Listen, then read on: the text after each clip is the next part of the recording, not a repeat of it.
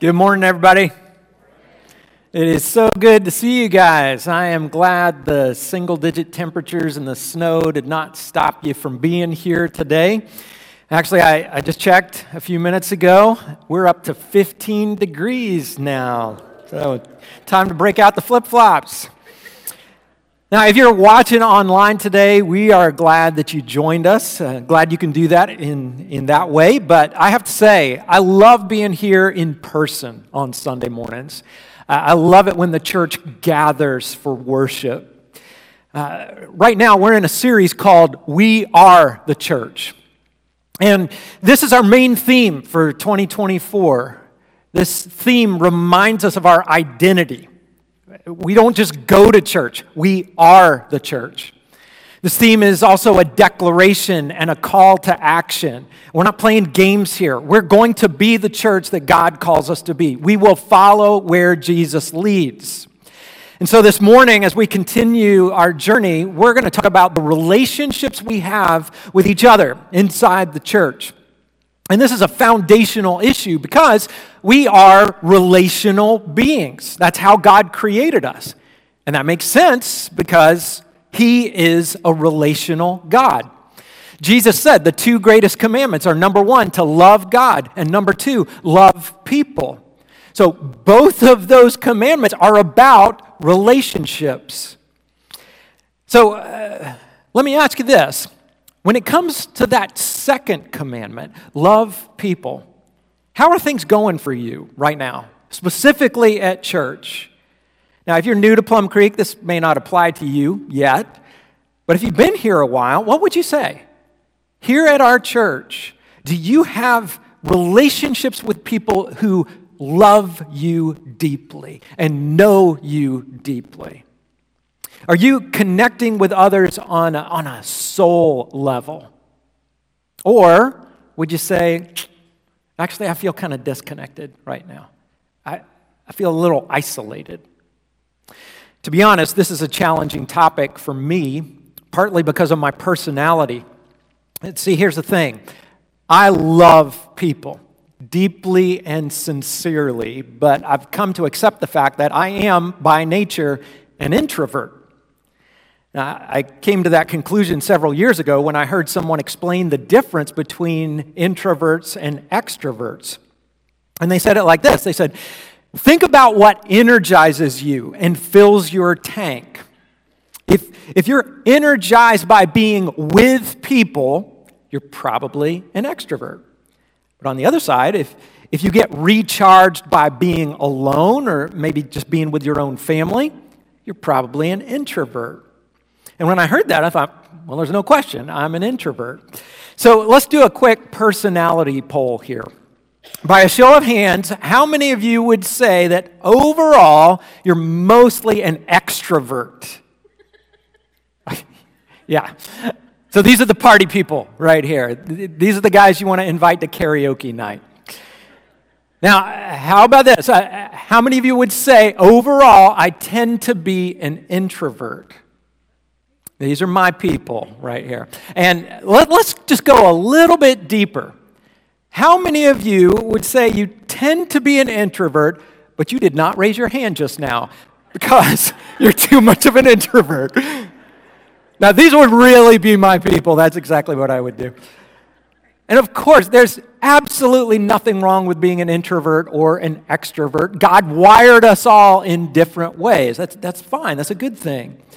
However, when we think about this goal of building strong relationships within the church, we need to remember that every personality comes with its own advantages and disadvantages.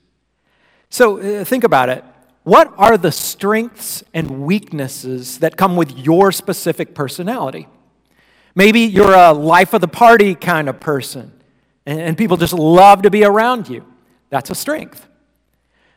But maybe you dominate conversations and you're not the best listener. That's a weakness. Or maybe you're an introvert and you can keep your emotions in check, but maybe you miss out on new friendships because you kind of hold people at arm's length. Well, whatever your personality may be, here's the bottom line. If we always do what comes naturally, we won't build the kind of community that God wants to see in the church. But that's the point of this series. Followers of Jesus, we don't settle for what comes naturally. We follow where God leads. We let Him work through us so that we can become who He wants us to be. Now, in this series, we're looking at the early church in the book of Acts. And we're asking God to help us be the church that Jesus established. The church that Jesus established is a dynamic, world-changing body of believers.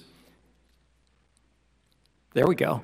A dynamic, world-changing body of believers who bring glory to God by making disciples and by expanding His kingdom. That's the pattern that we see in the New Testament.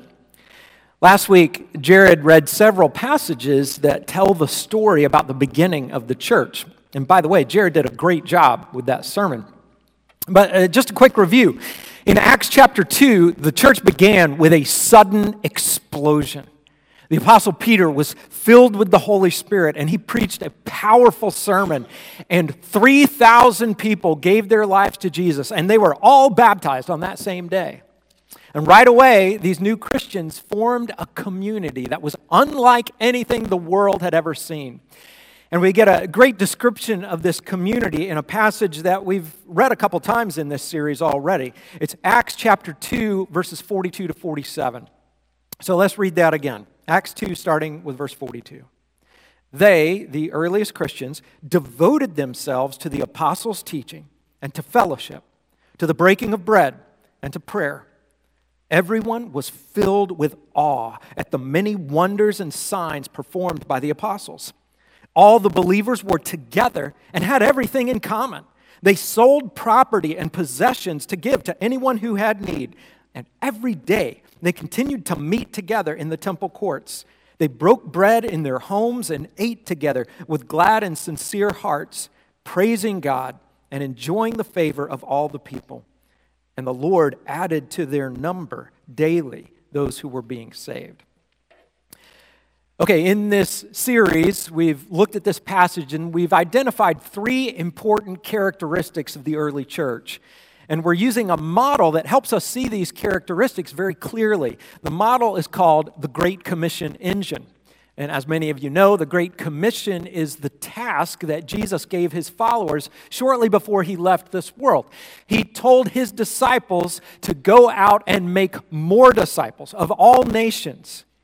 God's plan is to use the church to accomplish that task, that mission. And for that to happen, the church needs to be strong in these three areas.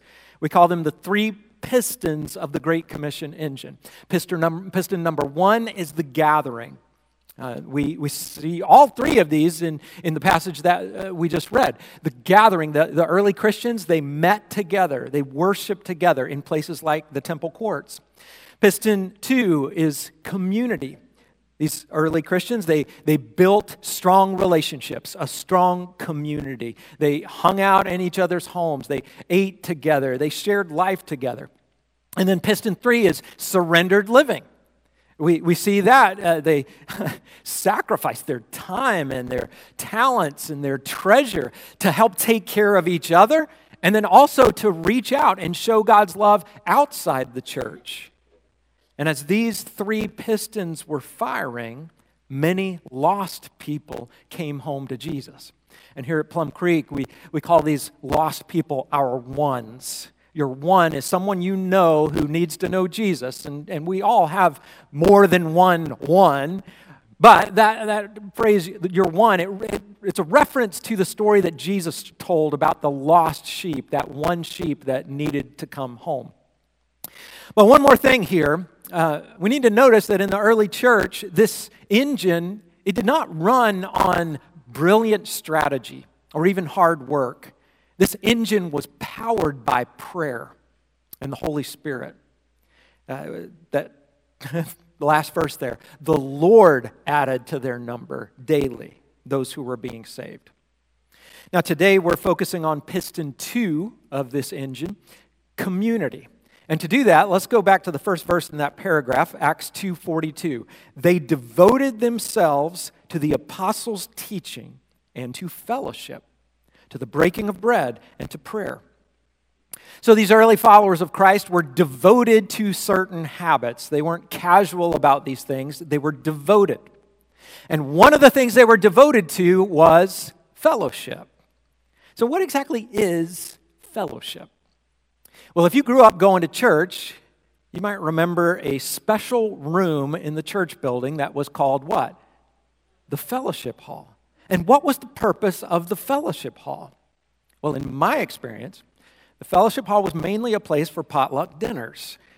It was a place for fried chicken and green bean casserole and Jell-O salad. And hey, don't get me wrong, I love a good potluck, but that's not what we're talking about here in Acts 2. The word fellowship, it has a much deeper meaning. Last week, Jared gave you a Greek word that describes Piston 1. The word is ekklesia. And you might remember when you see the word church in the New Testament, the word church is usually translated from this Greek word, ekklesia. And that word refers to a gathering or an assembly of people. So in a biblical sense, church is not a place, a building. It's not a meeting that you go to. Church is a gathering of people who have been called out, set apart by God for His purpose. So that's piston 1, but we also have a Greek word for piston 2, and it's right here in Acts 2:42. Fellowship is translated from the Greek word koinonia. This is a powerful concept.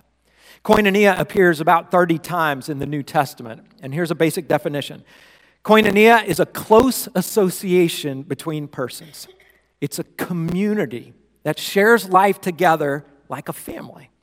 And you know, it's interesting that koinonia shows up on this list of things the early Christians were devoted to. It's right up there with the apostles' teaching. It's right up there with prayer and the Lord's Supper. But that really shouldn't be a surprise. It makes sense because koinonia is exactly what Jesus expected from His followers. Over in the Gospel of John 13:34, Jesus said, "A new command I give you, love one another. As I have loved you, so you must love one another. And by this, everyone will know that you are my disciples if you love one another." Now, when Jesus tells His disciples to love one another, He's not talking about a convenient, from a distance kind of love. He's not talking about getting together for a 1-hour worship service every week, basically being polite to each other before and after we sit in rows and sing a few songs and listen to a sermon. No, Jesus clearly expects much more than that. He expects koinonia. It's a community where we encourage each other and help each other and challenge each other. And, you know, it's hard to do those things from a distance, isn't it? It's also hard to do those things for hundreds and hundreds of people. Our Sunday morning gathering, it's important, but it's not enough. This week, a friend of mine told me something they used to say at his old church. They said, what happens on Sunday morning is not really fellowship. It's more like helloship. Because we can say hello to each other on Sunday morning. When somebody comes up to you and asks how you're doing, yeah, you can say, doing fine, been busy, I'm living the dream. You know, if you keep it short, it works. But it's hard to go into a lot of detail, isn't it? And that's okay. We just don't have the time or the bandwidth to build those deep relationships in the large group gathering. But because of that, God designed the church to be a larger community that's broken down into smaller communities. And in these smaller communities, that's where we can show the rest of the world what real love is about. Now, there are 2 layers to this koinonia. First, Christians are called into community with Christ. This is the fellowship between you and Jesus. And we see this in 1 Corinthians 1, verse 9. That verse says, God is faithful, who has called you into fellowship with His Son, Jesus Christ our Lord. So that word fellowship there, you know what that is, right? That's translated from koinonia. It's true community with Jesus, true oneness with God himself. And once upon a time, we had community with God. Unfortunately, though, we all sinned against God. And with our sin, we broke that community. We destroyed it. But then God looked at us and he said, I can't stand the thought of being separated from you forever. And despite the fact that we flat out rebelled against him, God did whatever it took to bring us back. That's why Jesus went to the cross. That's why he paid the penalty for our sin. And through Jesus, God calls us back into fellowship with him. That is a mind-blowing truth. But that's just the first layer of this community. Christians are also called into community with each other. Once we've been united with Christ, we're united with each other. That's part of the mystery of the Lord's Supper. Have you ever thought about the word communion? The word communion is actually a mashup of two different words, common and union. Communion. And I love that. Communion is not just me and Jesus. It's me and you and Jesus. We're united with Christ together. That's what we have in common. You know, it might be that outside of church, we would never hang out together. But here we are. We have Jesus in common. We see that connection in the gathering, but that connection is also supposed to extend into everyday life. Check out this description, 1 Corinthians chapter 12. The Apostle Paul says, if one part of the body suffers, every part suffers with it. If one part is honored, every part rejoices with it. That's true community. Strong relationships where we support each other and we celebrate with each other. And this is what every member of Plum Creek should experience, this right here. But that description doesn't always match the reality. Not just at Plum Creek, but in pretty much any church. Because we resist that a little bit. We don't always pursue these kinds of relationships. We're not always willing to connect. But why is that? Why would we avoid connecting? Well, there are lots of possible reasons, right? First, it might seem like you're just too busy. You're like, hey, I can give you Sunday morning, but that's all. And then a lot of weeks I can't even give you that, which is different than the early Christians who were devoted to fellowship. Another reason we avoid connecting is that true community, it can be uncomfortable. The truth is, a lot of us don't really like being vulnerable, especially guys. We'd rather just deal with our stuff on our own. Then sometimes we struggle to connect because we've been hurt. Maybe you've had a bad church experience in the past. Maybe you were hurt by someone in your family. Or maybe you had a prior relationship that started out good, but then it turned out bad. And that kind of history makes it tough to trust people today. Finally, there's the fact that in general, relationships just get messy. That's true outside of the church, and unfortunately, it's also true inside the church. In any close relationship, you eventually run into conflict. And man, that conflict can be exhausting. Sometimes connecting with other people, it's like trying to be friends with a porcupine. I was reading about porcupines this week. They are fascinating animals. Just one porcupine has about 30,000 quills. Somebody counted those, I guess. And by nature, porcupines are solitary. When they meet other animals, they would rather just retreat. However, if a porcupine feels threatened, it will attack. Now, they don't shoot those quills. It's kind of a myth that's been around. But really, they just turn around and back into their enemy. And when a quill enters the enemy's body, the microscopic barb will get embedded. And if it reaches a vital organ, the result can be fatal. Now, this is something I found really interesting. We have names for different groups of animals, right? What do you call a group of deer? A herd, that's right. What do you call a group of lions? A pride of lions. What do you call a group of porcupines? You know? A group of porcupines is called a prickle. A prickle of porcupines. I don't know who came up with that word, but that was a really good choice. So think about this in the context of the church.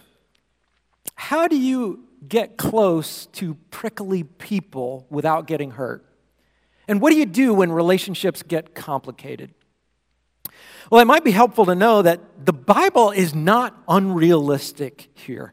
God knows that building community, it's not easy.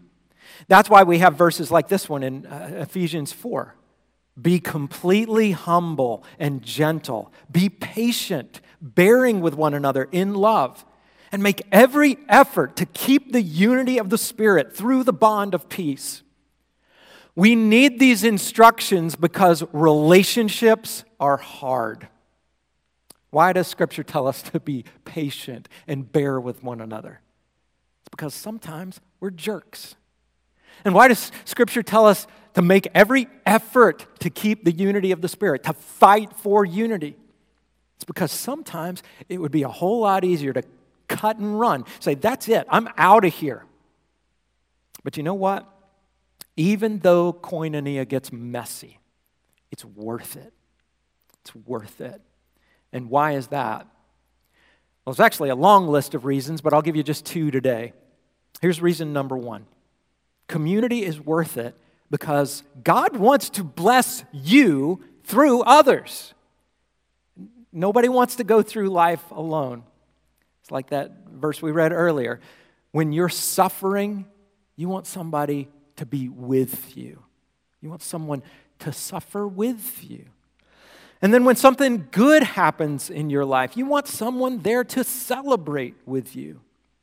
Throughout the New Testament, there are so many one another commands for the church. Here's one example.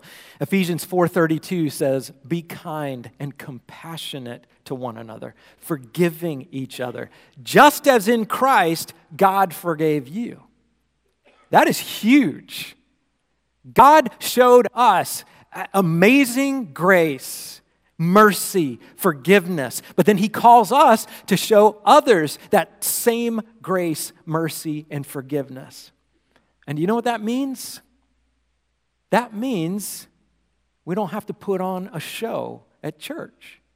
That means this should be the place where you can let your guard down, where people, they know you at your worst, but they don't turn away. They don't turn against you.